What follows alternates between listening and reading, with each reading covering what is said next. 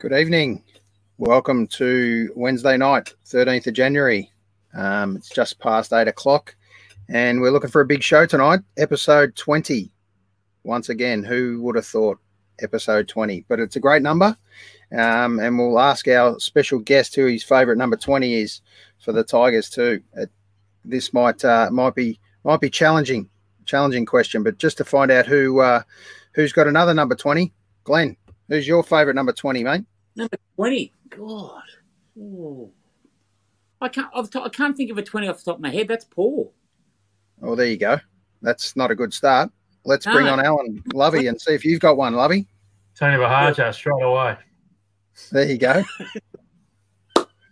You're a disgrace. I'm going pretty average at the Demons, and we'll go with Matt Phoebe. Didn't get a lot of games. Didn't get a lot of games. He was all right. Steve was a good one. Yeah, Steve got the tips. Steve got the tips, got the mullet, and obviously got the games. So Matt was very injury-ridden, fair to say. But we haven't had too many 20s since then. Daniel Ward's another one, retired early, concussions. So we haven't had too many go through the Demons. Well, the last one I remember at Essendon was Jackson Merritt. I think he was 20. Lesser known brother. Yeah, yes. Son of Zach, brother of Zach, so Boz. But 20 is actually a tough number. I mean, you think of Jeff Southby. And then done. That's it. It's not one of the most picked numbers. That's most famous numbers anyway, that's for sure. I'm sure someone's going to stump us and say, mate, what about so-and-so? And he's an absolute Brownlow medalist. So let's leave that one. Let's have a quick 2-second recap on last week's guest, Wolfie. Thoughts, guys? What a great segment that was. Mate, we've had some great guests on, absolute great guests, but just his eclectic music taste and knowledge was amazing. Amazing. Yep, superstar. So many bands, hey? How many bands has he been in? Yeah. And still in? He's just so well grounded too, though. Like he's not a big head. He's, in actual fact, he's a bit too humble. I would have thought he's quite.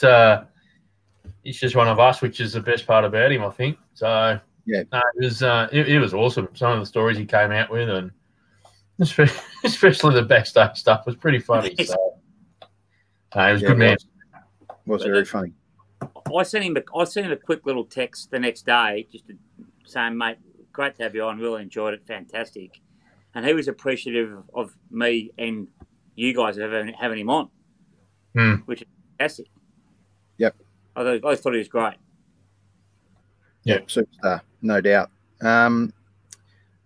Now, episode 20, it calls for a special guest, I wouldn't say famous guest and from our behalf, but definitely a special favourite son of this show, so to speak, at the moment. Eddie, we've had Eddie on twice with the Tigers revelry. Remember when we first got Eddie on, I threw it out to Eddie of who one of the most passionate Tigers fans, and he put his hand up straight away and said, mate, I'll help you out. So it was much appreciated. And then we put together a few of his mates, including a Geelong mate of ours. And honestly, it was one of the funniest shows we put together. In between technical difficulties, people coming on and off camera, we had a ball, and it was great to connect so many people that didn't know each other from our end, knowing those guys. So it was, mate, all hats off and to great premiers, and hopefully we can all experience that one day again. What do you think, Lovey?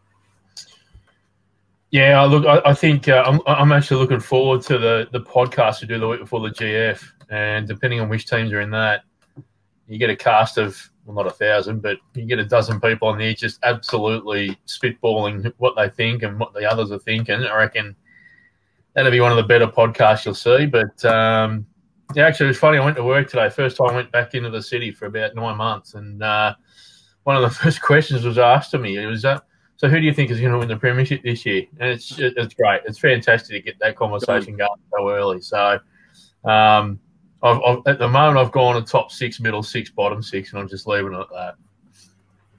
All right. Well, we might review that in the next couple of weeks. Yeah. Sounds like a good challenge. Cuz, how's your week started? 3 days in? Good, good start. Good start to the week. Obviously, I've been starting a new job early December. I've been back in the office the whole period, but they're slowly introducing more people into the office, so which is good. But it's funny still because there's still a bit of, I think a lot of people are doing the right thing with the mask wearing and that sort of stuff, but I go for a little walk at lunchtime just around sort of Hawthorne East and that.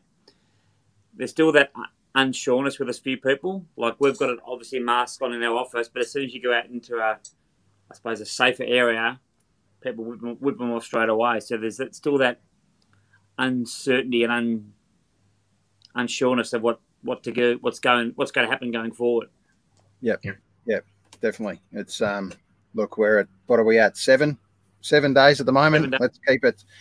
We'll play COVID Lotto, and maybe on next week's show we'll find out what number we're at. Hopefully we're at 15 or something like that, or 14, and we'll find out who our greatest number 14 is, whatever number we end up with. So let's keep that one up at the back of your sleeve as well. But let's talk about quickly our next guest. Obviously, I pinned you guys to find your favourite tea and put it on. We'll talk about that with Eddie in a little while. But look, the way I came across and met Eddie was through the design side of things, and being a graphic designer originally himself, Eddie, I ended up following a lot of his work that he'd done with a magazine called Tea World, and that magazine speaks for itself, or book. He's done a few editions of that now, so we'll talk about that one again shortly. But I want to play a little video that goes for about 3 minutes, just a little intro of just some of the artists and people you'll see that Eddie's worked with recently. So, well, not so recently in some of these, but some of these before they were big time artists too. So I'll play this now. How good's that, guys? Fantastic, isn't it? It just shows his arsenal of talent, really, doesn't it? Absolutely, and I'm sure there's someone else to credit in amongst all that. I'm sure it's not all just Eddie's work, but let's bring on the man. How are you, Eddie? Welcome back, mate. Hey, how are you? Thank you. Hey, Eddie. How are you guys? Happy New Year. Yeah, Eddie? Happy New Year, mate. Thank you. Eddie, just tell us a little bit about just that little video trailer we played there. Some amazing animations. Who put that together? So that was a company from Ballarat called Mass Motion. They put it together for a project or exhibition I had over in New Zealand in Christchurch in 2015. So that's quite a while ago. It was pretty funny seeing all of the different brands and the relevance of some, and not so much, not relevance on others. So it's always hard to predict who's going to make it and who's not, and things like that. Yeah, a great diversity in some of that, and some incredible art, which we'll talk through along the way here. But once again, mate, thanks for coming on. We knew you were so much more than a Tigers fan, and I said that to the guys. So let's just touch on once again how good that premiership was. The unexpected premiership, I guess. It is a sin in the art world to even barrack for a football club. So I'm sure a lot of my friends are cringing out there that follow football. But I'm a mad Richmond supporter, always have been. It was great. I'm still celebrating.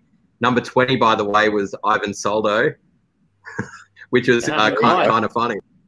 No, didn't make it.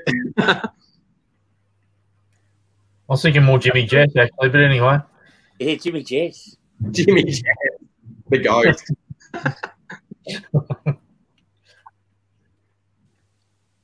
So tell us a little bit about what's happening with you, Eddie. I'm not really sure, mate. You're so diverse. I'm not really sure where to kick this off or begin. But happy to sort of take this to wherever you think we should start your process or journey. Yeah, sure. Like my background is art direction and curation. I ran and was the creative director and partner of a design agency for 13 years. By night, I used to do T-World. So I started T-World in late 2005, and it came out in the middle of 2006, which makes it 15 years old this year. I don't do publications normally, like in terms of I don't release one every year. I actually think that with print, you need to do stuff that has relevance. And I've been working away on an issue. I haven't done one for a while now. And I guess from, I've got a passion for publications. I always have. I come from that print world, and I know that all of that's changing. And I think it's great. I think the speed of the amount of content we've got these days is incredible. But I'm always a fan of tangible products. Like, I still love clearly books and magazines and going to shops as opposed to buying online. And I guess that's what I'm always going to try to put into the work that I do, and also with the clients that I deal with. So I do a cross-section of stuff. So really art direction and design. I run a small design studio here in Melbourne, Australia, and I've got a small team of 4 people, and we've got a designer, finished artist, / production, and myself from a creative direction point of view. And we also look after several artists. So I've been representing 2 artists in particular, one for 5 years and another for 4 years, and that's something I've really enjoyed. I love being able to assist or being part of their individual journeys. I think that they've become superstars in their own right. And obviously I've got a huge passion for exhibitions as well. So exhibitions sort of comes down to the idea of publications as well. It's a tangible thing. You go into it and explore it. I just went to the NUV a few days ago, and there's nothing like seeing tangible things. So I guess all the stuff that I do creatively results in tangible ideas. Yeah, fantastic. Let's kick it off with this particular image. That's my balcony, and that's a shot that a photographer friend of mine took by the name of Holly Hawkins, and I've got a ridiculously large balcony. I was very lucky to come across this apartment that I live in, and I moved back into the CBD 2 years ago, and I've been here for 20 years. I was out in Watsonia for a short stint, and I've really loved being back in the city. There's a lot of work to do in the city now because of COVID, but I'm really excited. I've always been more of an urban person, or a city person, if that makes sense. Yeah, it's pretty hard not to be inspired looking at that view every night. Yeah, it's amazing. It's amazing because I've lived in different areas of the CBD, and that particular shot is more on the corner, so it's diagonally opposite the State Library. It's just above the old cop shop where the Russell Street bombings were. Yeah, right. Oh, yeah. I was trying to get the topography and yeah. Okay. Yeah, I got it now. Yep.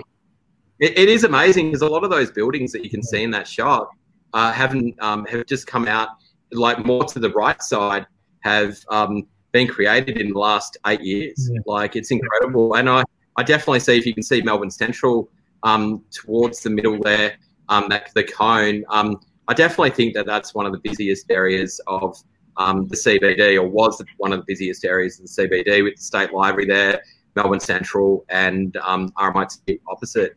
I actually read that RMIT takes up 10% of the CBD circuit, which is crazy to think about. Yeah. Yeah, it sure is. Sure is. They seem to have little signs on a lot of buildings, that's for sure. So there's money in education, mate, for sure. All right, let's move on to one of these gallery shots. Kick us off with this one. Some great photography.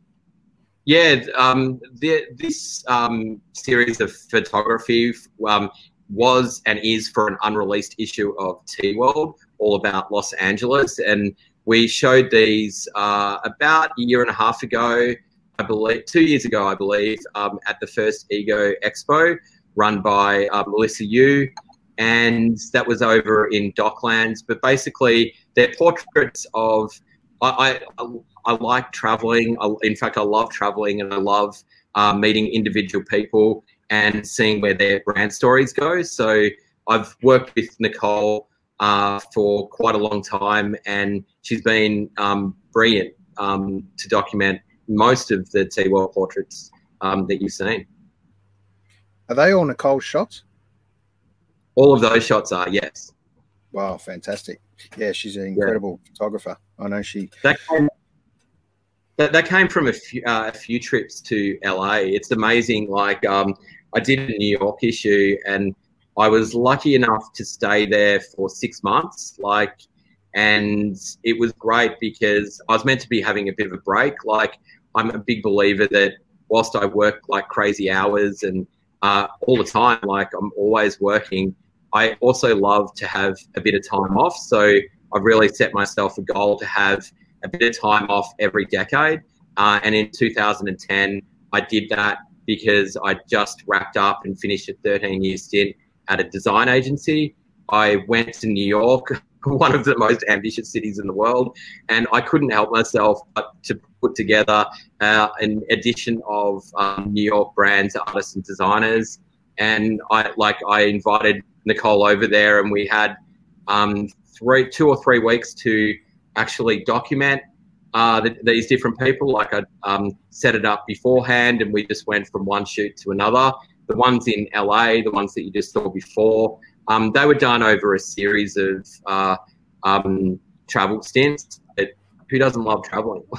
So yeah, it was great. Like, Nicole was really the person that got me hooked on LA. Like, I love New York. I really like LA, and I think that there's so much to LA that if you're not from there, it's just great to just explore beyond what you think LA is. It's kind of like any city, but I guess the thing I'm gravitated towards is ambitious cities, and I guess that's what I like about New York.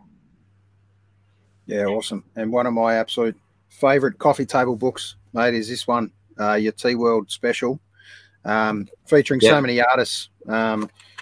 You know, some of this art is just incredible. So it's an absolute winner. This one, I know it's a few years old now. It's been it's how many years? It's amazingly 10 years old. Yeah, like, right. I'm getting old, and that was fantastic to do. I loved every moment of that, and it was really difficult to do as well. Like, piecing everything together. You're an outsider. You're doing trying to document a city that I'm sure a lot of people in New York would want to do as well. But I guess that's what I created T-World for. It's a self-initiated project, and I really rate people who do their own self-initiated projects. And whether it's successful or whether it's not successful, I really think that it shows about the lengths that people will go to. It also makes you understand what goes into everything. Like, you know, you've got to earn money from this kind of stuff. So it's just one of those things where you really have to hit the ground running and see where it takes you. And I've been fortunate that T-World's taken me to locations that I've never even dreamt of going. Yeah, and also not only that, but also being associated with different things and different brands. And just to touch on one of the biggest potentially brands in the world right now is and has been for a long time is Star Wars. One of my massive loves. And just behind me features one of these images from Reese Cooper. There was a friend of mine who worked with us for a little while as in a graphic design phase. So just so great to see Reese featured in one of your T-shirts there. So just tell us a little bit about that exhibition. Yeah, that was put together through a label called Radio Velvet, and predominantly a person called Angus Kingsmill. Angus used to be he used to run Mambo in Australia, so that's where I met Angus. And I think that's something to be said, is that a lot of the people that I've met or I work with or I do, it's kind of like the Wizard of Oz. Like you meet people along the way, and you work with some, and it's really great. So the association with Angus is that we've been working together for a few years on Radio Velvet project. We've combined to do a Sesame Street project for the 50th year exhibition, and obviously the Star Wars stuff, which was really great. As a kid, like grew up with heroes of mine are Jim Henson, George Lucas, people like that. I think that they're the kind of things that are kind of missing in today's creativity, like particularly someone like Jim Henson. I'm a huge Sesame Street fan. I guess that's where it all started. It's just so creative, and it's it's so like it's such a good thing to do. Like obviously friends of mine, Cookie Monster and Elmo. Now, yeah, great. Looking at that photo there, Eddie, and obviously we all grew up watching Sesame Street and the Muppets, and what an incredibly, amazingly talented man Jim Henson and the puppeteers and those people that work with him were. But I always ask the question is, what? Remember Oscar? No, hang on. Who was the Grover, the blue guy off Sesame Street? Yeah. Now when I had children and Elmo came along, and everyone had to get a Tickle Me Elmo, I felt so sorry for Grover, because to me, Elmo and Grover, different colour, and a terrible laugh. Now my children, but I still feel a bit sorry for Grover. Grover's cool. Like Grover's in the background now. He was always cool. You don't have to say you're cool to be cool. And I think that I did an edition of T-World, which was a Cool Kids issue, and that's how I was able to get onto the set of Sesame Street. And I put together a presentation and a pitch, and I curated a series of T-shirts, and then 10 years later I stuck around to do the 50th anniversary as well. And I remember when I was on set of Sesame Street, I did 4 limited edition covers of that particular T-World, and I didn't do Elmo. And when I was on set, like if you stay within a 20-meter radius of the actual set where the cameras are and things like that, the puppeteers actually have to speak to you as puppets, because Jim Henson taught them that that's how you really react to human mannerism. And Elmo came up to me and said why he wasn't on the cover of T-World. And obviously I laugh a lot, and I was just laughing a lot. And I just said to Elmo that there's such a thing as being too popular. And I wanted to go for more of the obscure characters, so I went for the Count, who's the coolest, and went for, funnily enough, Steve Grover. Yeah, and I went for Bert, because I think Bert's always, he's very upset most of the time, so I thought I'd give him a bit of limelight. And obviously Oscar, so Oscar was great. Oscar is the puppeteer who originated Oscar and was Oscar for a very long time, for nearly 49 seasons, was a guy that I met through this whole thing, Carol Spinney, and that's him there. Unfortunately, he passed away last year, but he was Oscar for the entire lifetime of Oscar up until last year. And there's been it's kind of a funny thing to explain, but there's interchange. So there's puppeteers ready to take over the realm. And I just imagine the interchange guy from Oscar going, when did this guy go?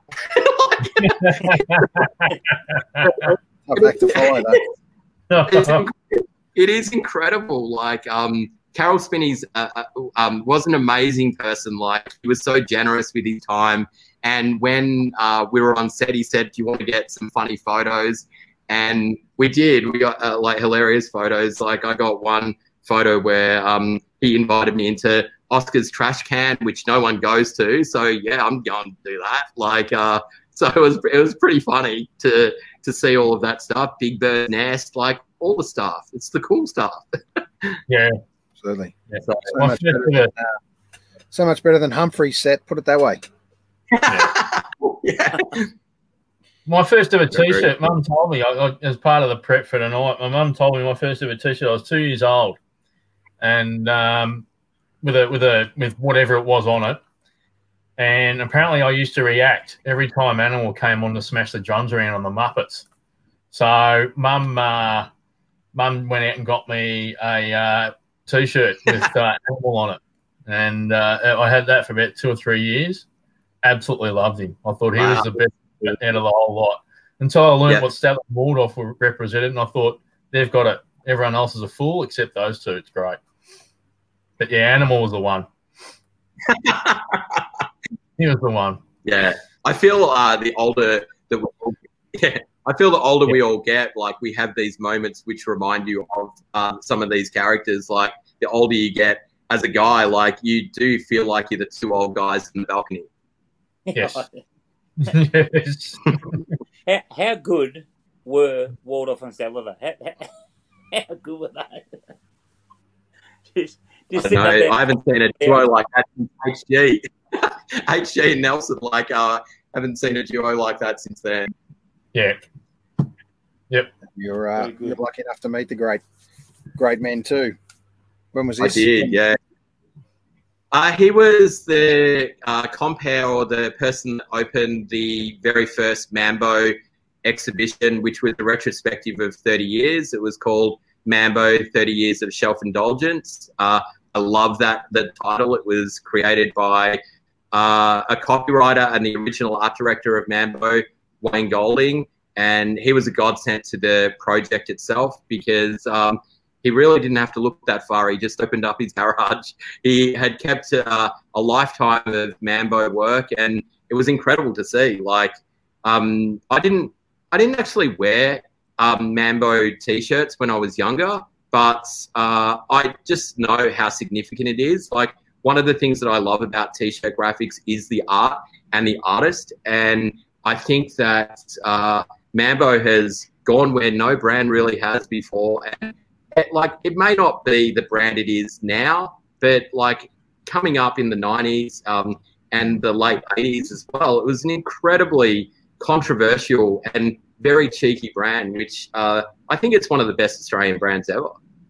Yeah, Mum was never getting me a T-shirt with that dog farting a tune. No chance. Yeah. I actually got one of those tees. One of the first things I bought, I actually bought one of those T-shirts, the Pooh Shooter tee, and mate, it's just an absolute ripper. It was such an iconic thing for Mambo. Yeah, no, there's definitely been some iconic work by all of the artists that were incorporated. Like, it wasn't just Richard Allen work and Reg Mombassa. There was a whole bunch of different artists that were involved with that brand, which made it such a unique voice in Australian culture. Yep. Yeah. Speaking of unique voices, please explain. From the same exhibition, right? It is. It's from the wait a second, sorry. It's from the Newcastle show. So what happened was that Mambo was we pitched the concept to the NGV, and we were able to get the project into the NGV, which was incredible. And then it went on to go to Ambush Gallery in Sydney, and then the Newcastle Art Gallery guys came and did a visit and thought it would be appropriate for the Newcastle Art Gallery. So it was quite amazing. In terms of repeating exhibitions, I actually thought, if people were going to go to Sydney, they would have gone to Sydney. If you live in Newcastle, I could not tell you how successful that Newcastle show was. Like, on opening night, there was over 5,000 people there ready to get in, and it was just incredible. Like, it wasn't a massive advantage that Reg Mombassa was playing out the front, but like, it was such an incredible show. That was probably my favourite out of the three, because from a understanding Newcastle, like, it just is the perfect brand for somewhere like Newcastle. It's got the cars, it's got the the humor, it's got the beach, it's got art. So yeah, it was really great. Yeah, definitely. And another iconic brand worked with the Marvel crew. Yeah, so this is through. This is through Disney. Actually, not many people have actually seen this particular exhibition because Marvel Stadium's been closed. But the Marvel exhibition, Journey of Heroes, was first shown at Melbourne Central. So an exhibition space was created behind the Shot Tower. And Disney loved it so much that they wanted to display it at Marvel Stadium. So it was made up of 80 years. It was the 80th anniversary of Marvel. So we had an artist create one for each decade over the 80 years, the comic covers. So I think the comic covers were definitely iconic to people loving all of these kind of characters. So it was good, even though, obviously the movies have become major box office hits. Yeah, definitely. And in that same space, you did a Disney. This was the Mickey Mouse version, right? And it was a whole stack of other characters you'd included. Yeah, this was great. Yeah. Upstairs at that same space. Yeah, this was an incredibly difficult project to put together, but the results were really great. I was very pleased with it. The whole project from start to finish was done within 4 weeks. That means that, we got the job to do it, got the budget to actually create the space and then to engage 90 artists over. So that was an idea that I ran with and wanted to execute, but a lot of people were saying it was very difficult to actually do. But I guess it comes down to what I was saying before. It was like The Wizard of Oz. Like a lot of that show were people that I've met along the way, like not just within Australia, Melbourne and Sydney, Perth, Brisbane, Hobart, Adelaide, but also in Europe and the States. So it was really great. Like when Australia clocked off, we had American artists doing stuff, which was it was around the world. Yeah, it's great. No, it's absolutely great, and testament to be able to pull that off, mate. It was a real challenge, and one that I don't know too many other people that could have pulled that off, mate. So well done. I just want to touch on 2 more exhibitions before we move into one of our favourite subjects. Let's touch on this one, the Mr. Crew, Mr. Men. Wow. So are they all Misters, or was there any? I see a little miss in there. Yeah, it was Mr. Man and Little Miss, which is obviously a UK license. But I grew up with these books. I love these books. Like my favourite character was Mr. Bump, and I love Mr. Strong. And yeah, I think it was really great. Like the series was started because the son of Roger Hargraves actually asked his dad what a tickle looked like. So his dad drew Mr. Tickle, and that basically started a whole series. And I think to date they've done 48 characters. And funnily enough, like I know when that was done. It was done 5 years ago because this year is the 50th anniversary of Mr. Man, and that was done for a project with Ambush Gallery and Vivid Sydney. And it was an exhibition at Darling Quarter. So I incorporated. Sorry, mate. Keep going. I incorporated.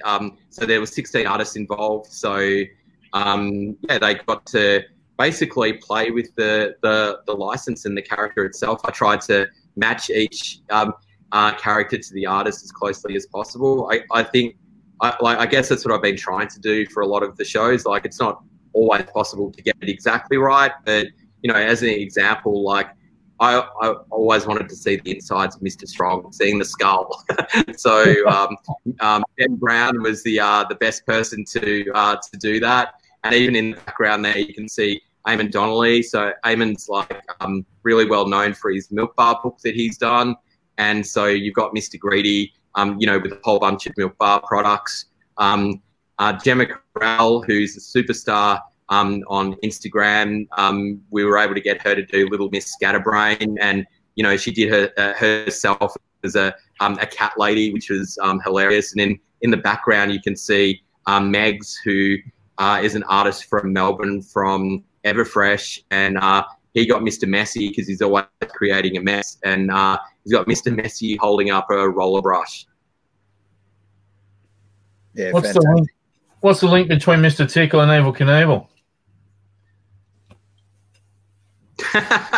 That was just Greg. Greg Strait was from New Zealand, and he just wanted to put Mr. Tickle in a way that no one else had seen him in. He just combined two passions of his. Obviously, Evel Knievel is into that kind of aesthetic, so I thought that was cool. Very cool. Yeah, it's well done. And the last exhibition, or not the last, but one of the last I want to talk about is the Screaming Hand, the famous Screaming Hand. It's been, is it 40 years? It is, oh, geez, you've got me here. Wait a second. It's 15. It's 35 years. This was the 30th anniversary. So what you're seeing, so it's 36 because it's we've now gone into 2021. But I was fortunate enough to be at the original Screaming Hand show in LA, where you've got artists like OG Slick involved, obviously Jim Phillips and Jimbo, and it was really great.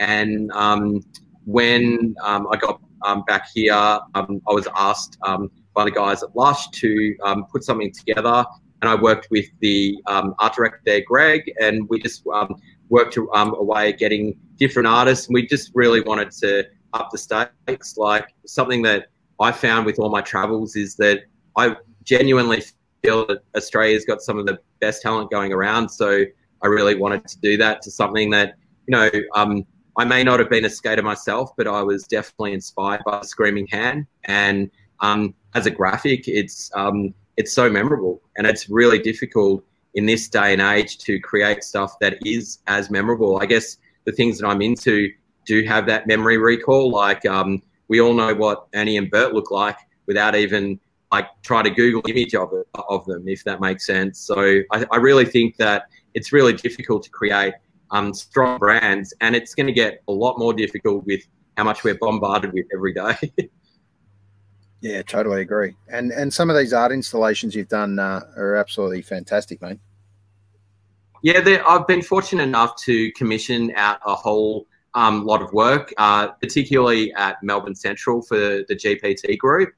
The first one was Stephen Baker, who's an incredible artist. I know him from when he was creating graphics for Mooks, like all those years ago, and he's obviously evolved and become an artist in his own right.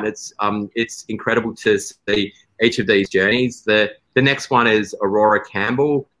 So she's an emerging artist, and I really love her stuff. I think that wall is really great, and yeah, it's very, very much to her aesthetic. So it was really cool. This is a very new installation that was put together. That's at Melbourne Central on the second floor, and that's by an incredible artist called Lauren Carney.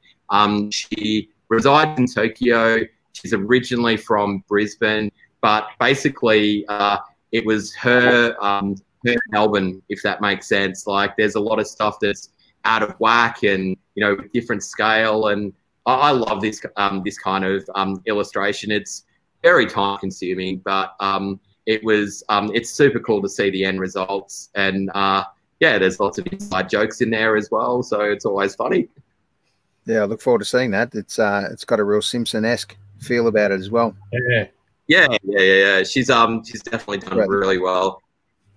This is by one of the artists that I represent, and her name is Justine McAllister, and she's becoming she has always been, in my eyes, a superstar, and I just really love her ambition and the way she's, you know, merging patterns and illustration and graphics into murals, but also how she's evolving her art practice. Like, you'll be seeing up and coming the way she evolves her art world. So that was an area of Melbourne Central that was kind of a very dark area, and very few people were sitting in that area. So things like these murals are great because it's become an area where people feel comfortable sitting or, taking it all in. And it's become a thing. So I think that's a really important thing to say, is that there are economical, things to associate to these art projects, which is really exciting. Yeah, definitely. And one last one here. I love this one, actually. Like, it was the most difficult installation ever because it took about 8 guys to take in that sheet of glass, which is about 3 meters by 3 meters, which is crazy in itself because I didn't want the glass to be split in half, and I didn't want to see a line. So I'm personally very detailed, but this is by an artist that we've mentioned before. His name's Megs, and this is the kind of work that he's been putting out of late. And yeah, it's really great. Like, it's really great to see that in position as well. Absolutely, and I love this one. This is by another artist I represent, and there's no more ambitious artist that I know than George Rose at the moment. She did this for a conference, an all-women's conference called Curvy, which has been around since probably about the same time as T-World, and it's run by Rob Burgeon, and he does an incredible job to keep the brand evolving and going. And this was done at the Old Clare Hotel and put together and installed by what was Arteria and now the Milk Bar guys. Like, it was really a fun project. And actually, if it wasn't for that project, we wouldn't have found the Shepherd Ferry exhibition space either, which I don't know if you've got shots of that, but we did a project just across the road, and it was only the fact that we were looking into to other places that we found those destinations, which was good. This was a really great room to put together. Absolutely massively painful to source, but a lot of this work, a lot of it, not all of it, had been unseen by the public. And these are sketches, and I call this the doodle room for Mambo. This was at the NGV, and I kind of like the idea of seeing what you can't see. I like the idea of knowing what was rejected as well as what was approved. And as much as the iconic brand Mambo was and is, I just wanted to see what didn't make the cut. So that's what that room was dedicated to, and that was part of the 30-year project for Mambo. Yeah, it's so much more than just art. When you talk about installations, and hopefully permanent installations in a lot of respect, especially something like this, like unbelievable in a warehouse loft space. Love it. Yeah, that was we were fortunate enough to have Joshy D and Mike Giant from Rebel 8. They've gone their separate ways now, but when Mike was in Melbourne, he put this together amazingly with a black marker. That's actually all done by hand and by a black marker. And he didn't come in with any drafts or ideas. He just started drawing, and it's really great. Like, we were able to interview him and speak about where his inspirations come from, and his inspirations come from 19th century illustration. And I think you can see that when you look into his work. But he's an incredible illustrator, artist, and tattooist. Yep. And speaking of incredible murals, I absolutely want a brand that I've always loved as a kid, and love this art from Shepherd Ferry with Obey. Tell us a little bit about how this came about. Yeah, this was a very big project. I love thinking big, but after the success of Mike Giant and Joshy D, I was asked by Jess Scully, who was at Vivid, to up the ante a bit, and I thought there was no bigger guy in the industry that would be suitable for a project like Vivid than Shepherd Ferry.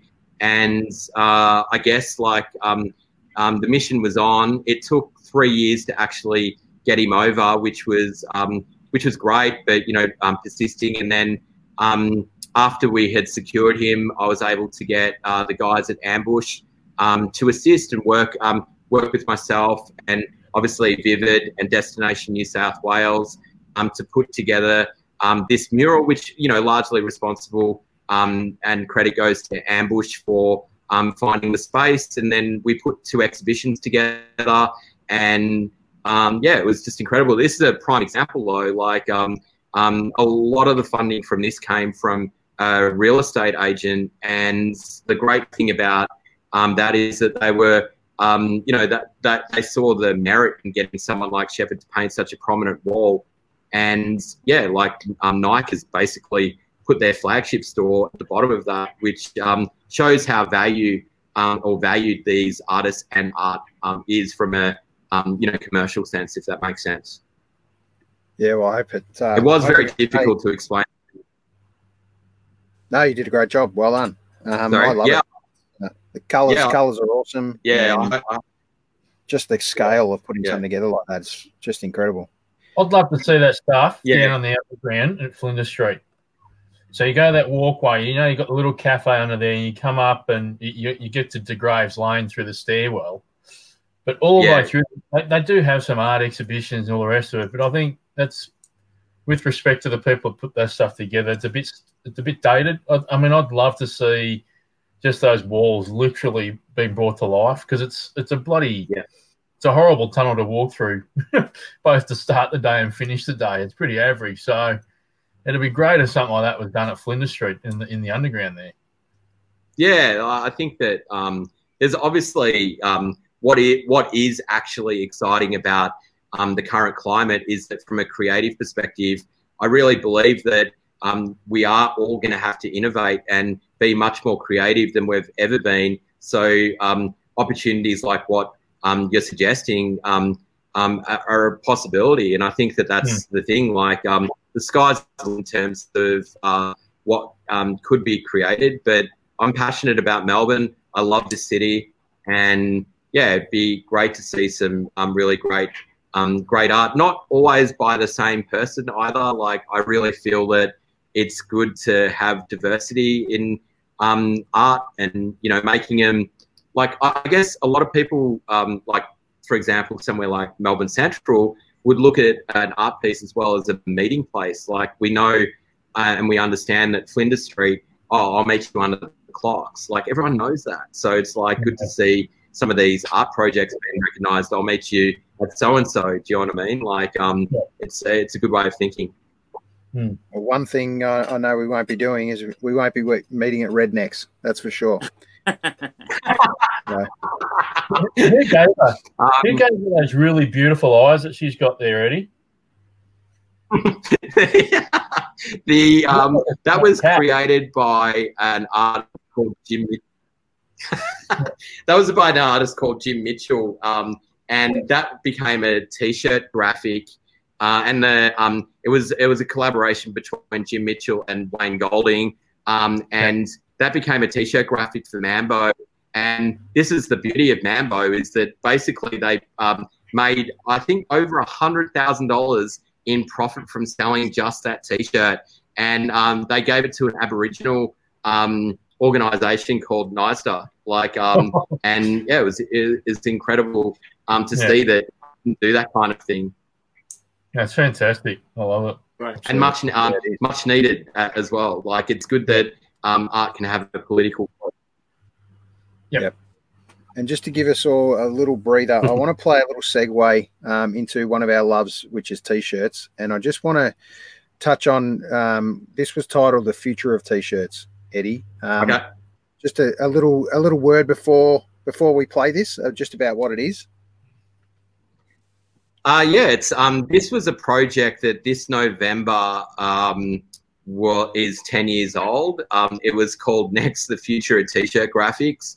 A lot of people that I interviewed, like you'll see what Ben Frost says, thought it was an absolutely ridiculous idea.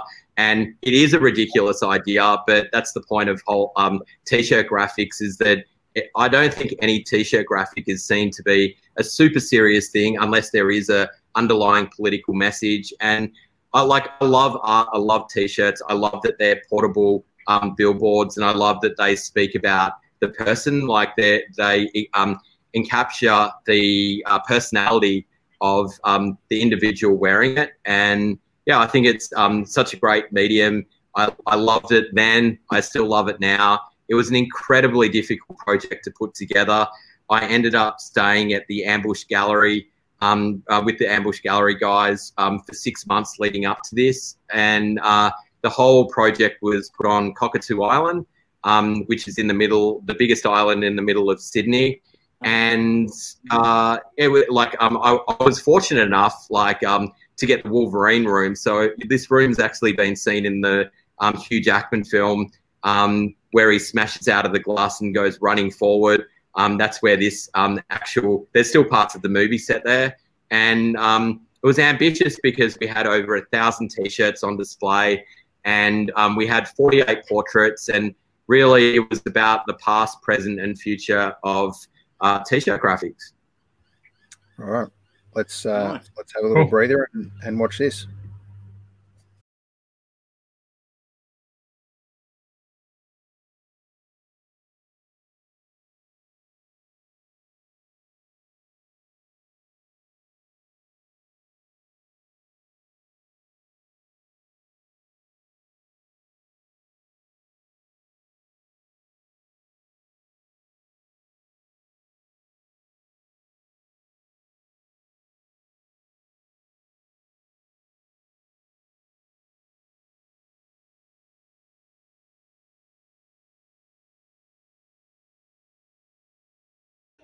Pretty amazing. Sorry about that, guys. I'm not sure if you guys caught the audio. We might have had a couple of audio. Did you guys get the audio there? No, I didn't. Okay, I did. You did? Yeah, I did. Yeah, okay. I'm not sure why. Yeah. Some people did, some people didn't. That's a bit bizarre, but Maybe hopefully. Apologies for that. So when we do put the video back up again, we'll try and edit that little bit back in. Pay homage to that because there were some great words of wisdom along that way, Eddie, and some much loved subject. Obviously, we talk about is T-shirts and T-shirt art. A few years on now since that video is done. What do you think the vision of T-shirts are now, and is there such a thing as an original tee these days? I think it's really difficult to invent something from absolutely nothing. I think everything is inspired from something. What I am glad about when, if you have watched the video or haven't watched the video, is that even looking up at the faces that appeared in that video, they're equally relevant now. And that video was shot 10 years ago, which was incredible, really, like to see some of those names come up, like Ben Brown, the We Buy Your Kids guys, and Tony Arcabascio. It's like it's pretty pleasing when you see that kind of thing. But I guess the future of T-shirt graphics is, I've always been about, I think custom T-shirts are going to be something that continues to happen. I think that with printing methods, whether you're into screen printing, which I'm into, or DTG printing, which I'm getting more convinced by, that I think that, yeah, it's exciting. It's like definitely not going to be about, you're not going to rock up to some like a party and be wearing the same T-shirt. I don't think in the future. Like, yeah, it's cool. Yeah, it sure is. Yeah. Your fate. Let's tell us about your tee you're wearing, Lovey. Well, anything I try and wear has to have a story behind it, and it represents the hair I used to have. So I used to have a blonde mullet. I no longer have that, clearly.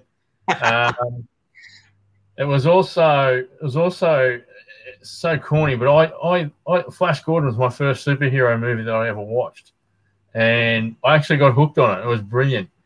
And so then someone's 50th popped up about 6 years ago, and a good friend of mine, and and it was a superhero and villains night. And I said, "Oh, it's got to be Flash Gordon." I didn't have the hair by then, so I went and picked out a mullet wig, but had the beige tight pants. This was a little bit tighter, because I was a bit fatter back then 6 years ago, but I love it. I love Flash Gordon. I just reckon the t-shirt's simple, but it has a bit of a message. It's great. It's quite retro for me, so that's why it's my favourite. Great to see. Cuz, I'm going to put you on the spot. Give us a little bit of info about what you've pulled out of the closet tonight. That's your t-shirt I'm talking about.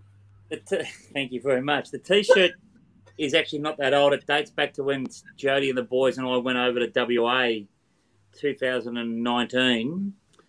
But like Lovey, like I've still got a fair bit of my hair, but I used to be very blonde. And back in the day, the sort of blokes I hung around with, like when we were 15, 16, 17, we all thought we were pretty keen, surfy sort of dudes.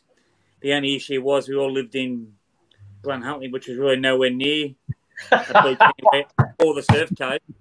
So we all dressed like surfers, so none of us could actually surf.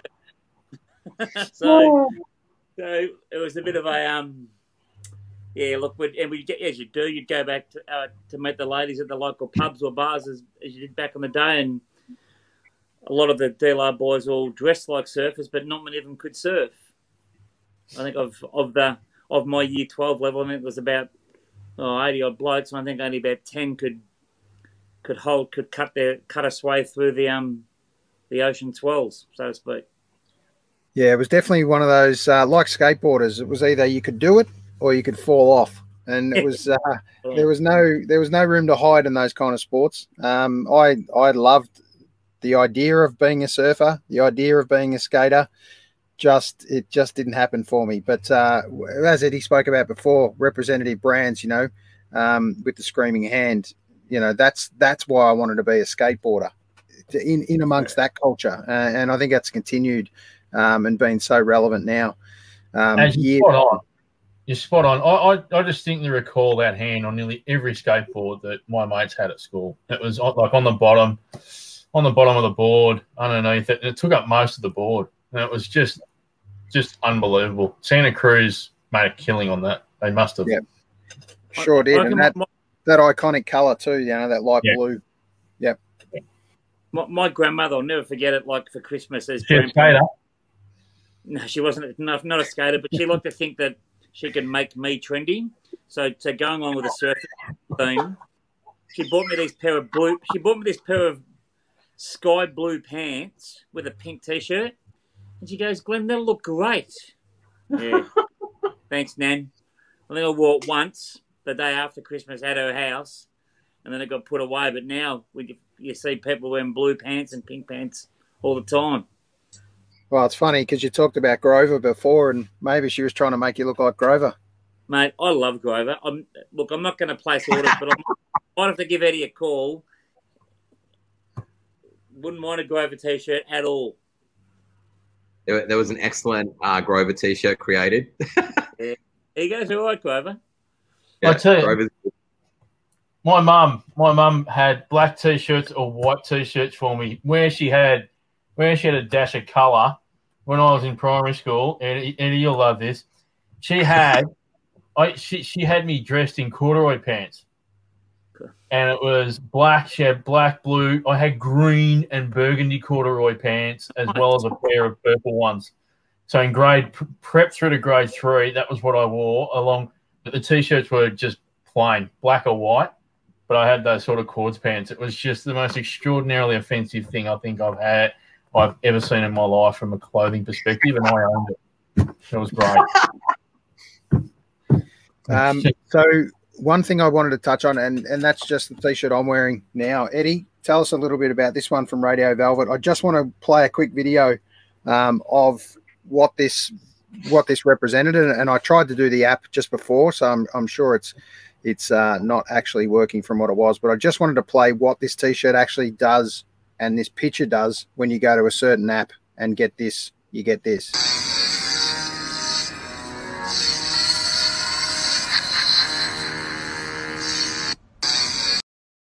Now, to me, that's using technology to a whole different level. Eddie, has this been done regularly in the t-shirt space? It hasn't, but I'm sure it's not the first time that it's been done. But it was done by an incredibly innovative artist. His name is Luca Ionescu. He runs his own studio called Like Minded Studio. He's definitely been someone I've watched over the years, even through niche publishing. He created Refill magazine, if anyone remembers that. And he's always been on the edge of stuff. So he does incredible work. The company that did that with him was iJack. And yeah, it's like it's a fun element to that t-shirt. Yeah, it's absolutely awesome. And just touching on the love of t-shirts, Eddie, give us the current count of t-shirts in your collection. What number are we up to? You know, your lost count? You know, I know that I'm over 9,000. I don't know how many of that, but I have got a crazy amount of t-shirts. I have actually been sifting through a lot. I gave away a bunch to charity recently, so I've used the whole COVID experience to cut down on stuff. But I guess for me, the t-shirts have become part of a exhibition thing. It's part of a collection, and it's just something that it's a time in history which I love and always will. So yeah. Let's touch on this exhibition. Clearly, my walk-in wardrobe. I'd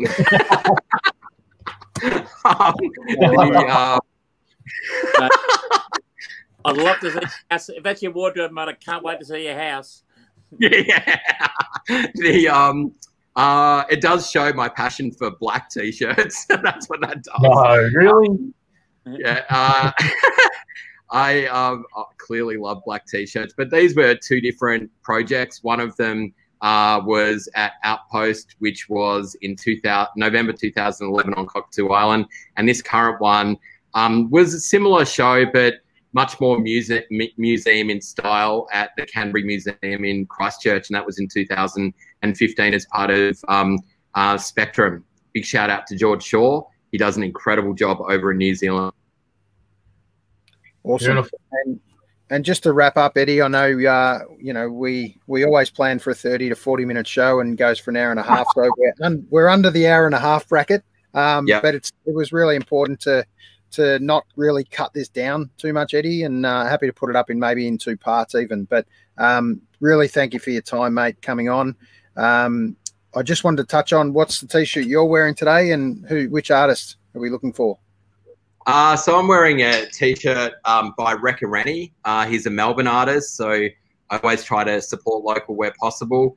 And obviously it's a statement, always was, always will be. I thought it was relevant for Australia Day coming up. It was a collaboration that he did with Briggs, which was Adam Briggs. And it's a great combination. But yeah, people get the misconception that I get given a lot of t-shirts. I buy t-shirts sometimes, and this was one that I bought because I really liked it. Yeah, it's great. And maybe just a couple of artists that we should look up. And I know I don't want to pull favoritism necessarily to a certain artist, but just give us an up-and-coming artist maybe that we should look at, someone that you've really maybe connected with recently. I represent George Rose and Justine McAllister. I think both of those guys have got an exceptional vision. Outside of those guys, there's amazing. It depends on the kind of artwork that you're into. I've always been a huge fan of Travis Price. Worked with him for a long time. He's a Ballarat boy. He's been incredibly inspiring over the last decade. Megs, I'd say, it's funny because I always go on the mantra of originality, quality, and longevity. And it's always, when you get asked questions like that, you always look back at the artists that, have lasted the test of time. I think Megs is a great example of that. I think he's been evolving as an artist and continues to evolve as an artist. And obviously Travis has done an exceptional job as well. Even Reese Cooper, as you've got behind behind there again, like it's that Wizard of Oz moment where you meet someone. Obviously, I met him when he was working for another company, and he's doing his own stuff these days, and he's doing some exceptional limited print stuff. So overseas, I've always loved L'Amour Supreme. He works with in collaboration with Mishka over there, and I do like my design aesthetic, so I do like what Shepard's been doing for a long time. Again, it's really hard to remain so prolific over such a period of time. I guess that going back to the Mambo thing, I guess that's the difficulty in maintaining that kind of thing. You talk football, and you're trying to find a player that can last the test of time, if that makes sense. So it's kind of like that in the art world. It's not what you necessarily are seeing now, but where these artists are going. Yeah, so, yeah, absolutely. Fantastic. I actually Luca Ionescu is a great one too. Luca's previous to that, he's designed for so many t-shirt labels that probably not a lot of people would be aware, but he's exceptional in terms of how he's educated himself as well. Even through Refill magazine that he did a great job getting people on board that not many people knew about. So it's always great to give light to that. So yeah, I also love the darkness of Reg Mombassa. I think Reg Mombassa is probably the most iconic t-shirt designer in Australia. Yeah, definitely. Talented music too. Pardon? A talented musician as well. Very talented, yeah. He's great. He's great. I think it's great to have a sense of Australia. I feel like sometimes we look at America too much, and I think that it's really great to celebrate what we've got locally. And I think that's going to happen more and more. It's really difficult to escape the Americanisms, but I think that definitely looking into the future with a whole bunch of different things, like t-shirts really become the first thing that people look at. Years ago it was that album cover and doing vinyl art and things like that, and t-shirts have become an accessible way of expressing yourself, and I think that it's going to continue to be. So and just because you're obsessed about t-shirts or people are into t-shirts, Reg Mombassa, I don't think I've ever seen him wear a graphic t-shirt. He's always wearing a dirty white t-shirt, which I think he personally loves. But also it's amazing how these particular people do their own, have their own journeys. I love when people stick to their own identity. The only comment, sorry, if I can just make one final comment. Go for it, mate. It'll just be interesting to see where the t-shirts go, because COVID's now taught us that we can work from home, and COVID's now changed a lot of industries as to how you can represent yourself. And I know I work at PowerShop, and PowerShop uses AS as its clothing company, and I think there's a really good opportunity for these artists if they find the right industry as well. I think you'll find a stack of businesses will start looking towards this sort of thing moving forward. You don't have to have the suit and tie so much anymore. I think that'll change. So it'd be interesting to see where t-shirts can go, even in things like the business world or industry. And we're on board with AS in a big way, and we love what they give us. So I just think it'll be pretty cool if a lot of industries started getting a bit more, like you say, thinking outside the square of what they actually look like and what they want to represent themselves, and have artists help them with that. Yeah, there's definitely a lot of t-shirt manufacturers out there. It's certainly AS have led the way for the last decade, but there are other companies out there doing great stuff as well. I guess it comes and goes with different things. What was refreshing to see that next video after so long, because I haven't actually watched it for a long time, was that those people are still doing t-shirts, which is really fantastic.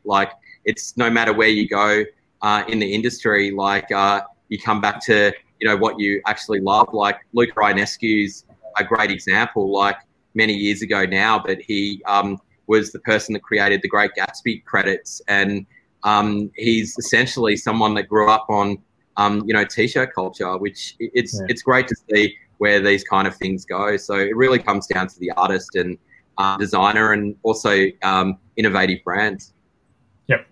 Yep, definitely. Sure. And I know, Glenn, you've got a final question for Eddie. Well, I think I may have asked Eddie the question. Now, that's the thing. Because he's one of our favoured guests. I may have asked you the dinner date question, Eddie. So you're hosting a dinner party, and you can bring 5 people. Who are you going to bring? I think you have asked this, and it's probably going to be a different answer now. That's why you're asking again. Well, I can't remember what I said last time, but if I'm right, I would definitely say, can they be dead? Yes. Yeah. Look, I'll put Jim Henson there for sure.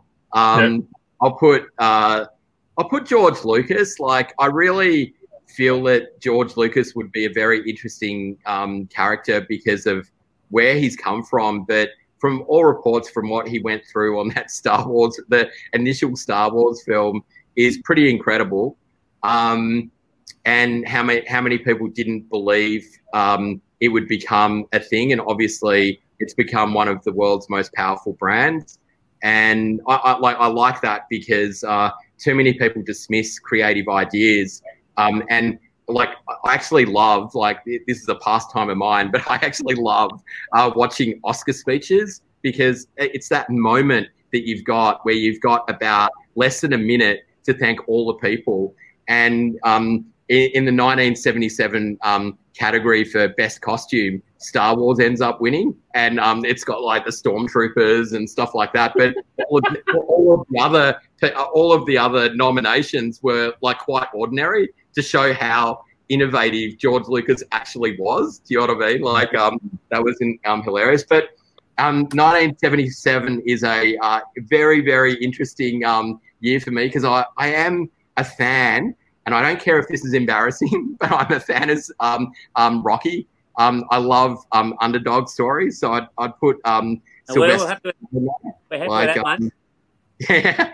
So there's 3 girls, so I'll have to invite 2 girls. I'm a huge fan of Pump Up the Volume, which is a Christian Slater film from the early 90s. So I'm going to put Samantha Mathis there.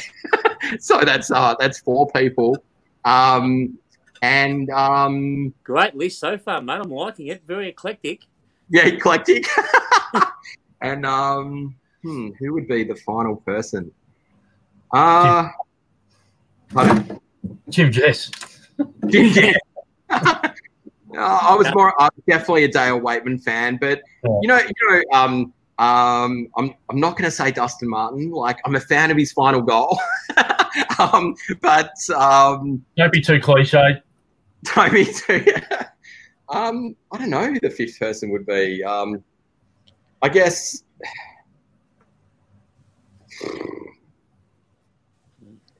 Could be my first one I've stumped, Darren. Oh, yeah.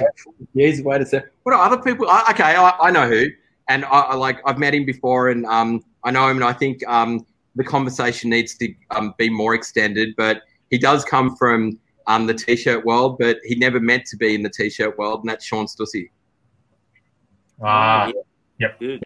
Yeah. So good guess. Yeah, he was always obviously passionate about shaping surfboards, and he's such a interesting person, and I think that his experience and his knowledge would be vast, and I think that there should be like books about him and things like that. Yeah, well, hopefully there is. I think you could have a whole movie about him, to be honest. An absolute superstar. But I'd like to wrap it up. Eddie, thanks heaps for your time, mate. We really appreciate it. We could talk forever on T-shirts and T-shirt and artwork and things like that. But I also just want to I want to go out and we'll finish on that and we won't come back, is the video that you shot about T-shirt culture within Melbourne. The previous video was done by the guys at Versus as well. They were incredible to work with. They really ran with it with the Cockatoo Island show. The one that you're about to watch was in collaboration with Just Another, and it was with a videographer called Carl Allison. Beautiful, mate. Thanks for your time, and we look forward to catching up with you again. Thanks, Eddie. Well done, Eddie. Thanks very much. Okay, see you later. See ya, buddy. When people think of Melbourne, they think of trams, they think of coffee, they think of football. To me, it's the most underrated city for T-shirt culture in the world.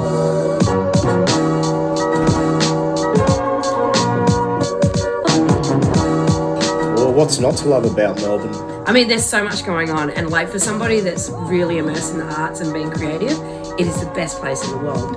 And the scene is so strong out here, and people really like connect with it and get it, and that for me is something that inspires me with my work, because it's seeing people do what they do because they get such a rush and such a feeling out of it. It makes me happy, and it makes me want to like kind of push it a bit more, you know? I've always loved T-shirts, so we just thought, let's make our own.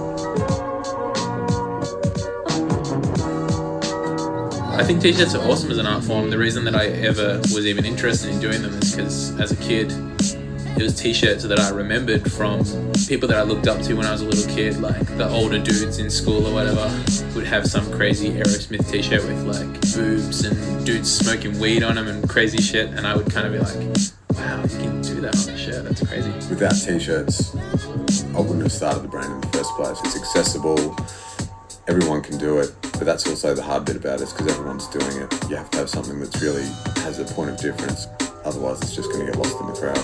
I'd like to think that a lot of our clientele are sort of educated on what's happening within graffiti art, street art and hip-hop culture, that when they see a Roan shirt, they'll know, oh yeah, that's Roan. I see T-shirts as quite a good outlet for artists to get their work out there. It's kind of, you can do a design and get it out on 50 or 100 people's chest. It's a great way to promote your work. If you've got an idea or a concept or a statement, you can get it out to the public, and it's like they're walking around with billboards, you know, really good way to get a message to the people. Particularly in the 80s, you know, everything was so colourful. I mean, even though it's been redone now, it's still not like it was then. Everyone just wore colour. And we were just good at it. We were good at putting colour together on garments and prints. So then the rave kids took it up and they just went with it. So I'd like to see less on T-shirts. Less colours, one colour prints, stuff that means something to people, not just another brand trying to pretend to be gangsters. If you're going to do a T-shirt label, the easiest thing is to actually make the T-shirts. After that, it's down to marketing and trying to get it out there, which can be difficult. Yeah, guerrilla marketing is very important because you're doing it and you're making the effort yourself. And you're going out there and you know exactly where your posters are, your stickers are. There's no rules to the industry here, and hence the creativity is bubbling. You know, make a bit of fun. Don't be a follower. And if you want to differentiate yourself, in my opinion, like, you know, when I'm trying to do a lot of my stuff, is think about what actually is going to arc people up a bit. Ooh, what makes a good T-shirt design? That's a hard question. A good T-shirt design is dictated by the quality of the print, what the actual print is. So we've sold a lot of graph-related types of prints here at Obese, but that isn't to say that prints with a strong, you know, more fashion kind of design orientation behind it haven't sold. Graphic designers it can be a really nice design on the computer, but it's not going to translate well onto a T-shirt if it's too heavy. Look, screen printing has a bit more of a love to it. You know, there's something about it that, you know, there's some time taken. It's the same thing with a piece of art. A lot of trade secrets in screen printing. People don't really like revealing all the tricks of the trade.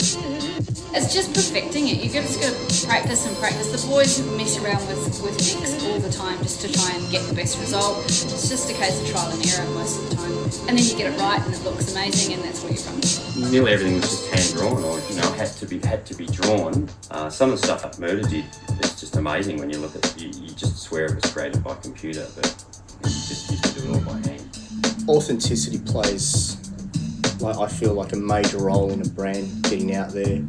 For someone to come in with a brand outside of the culture, people don't really give it that kind of weight and respect as instantly as brands like Blank and Burn Crew.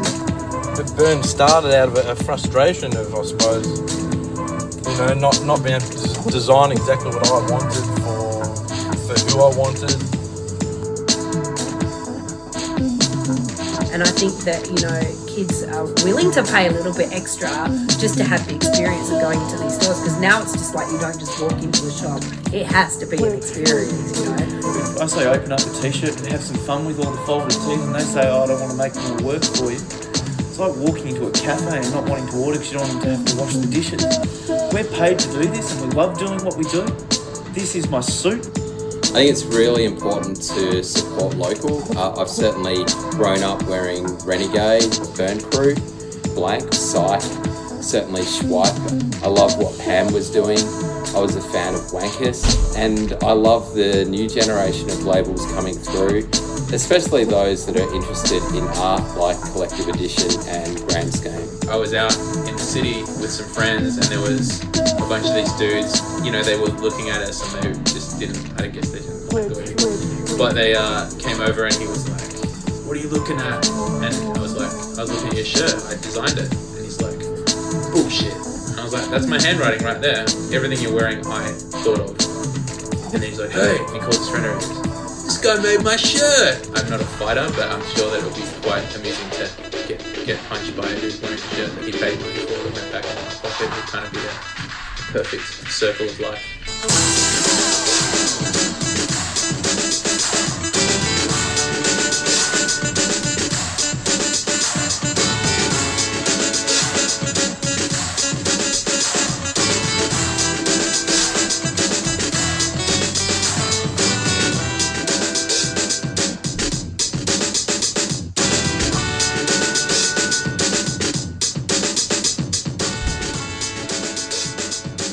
Get your hopes up, because this shit's gonna blow your mind.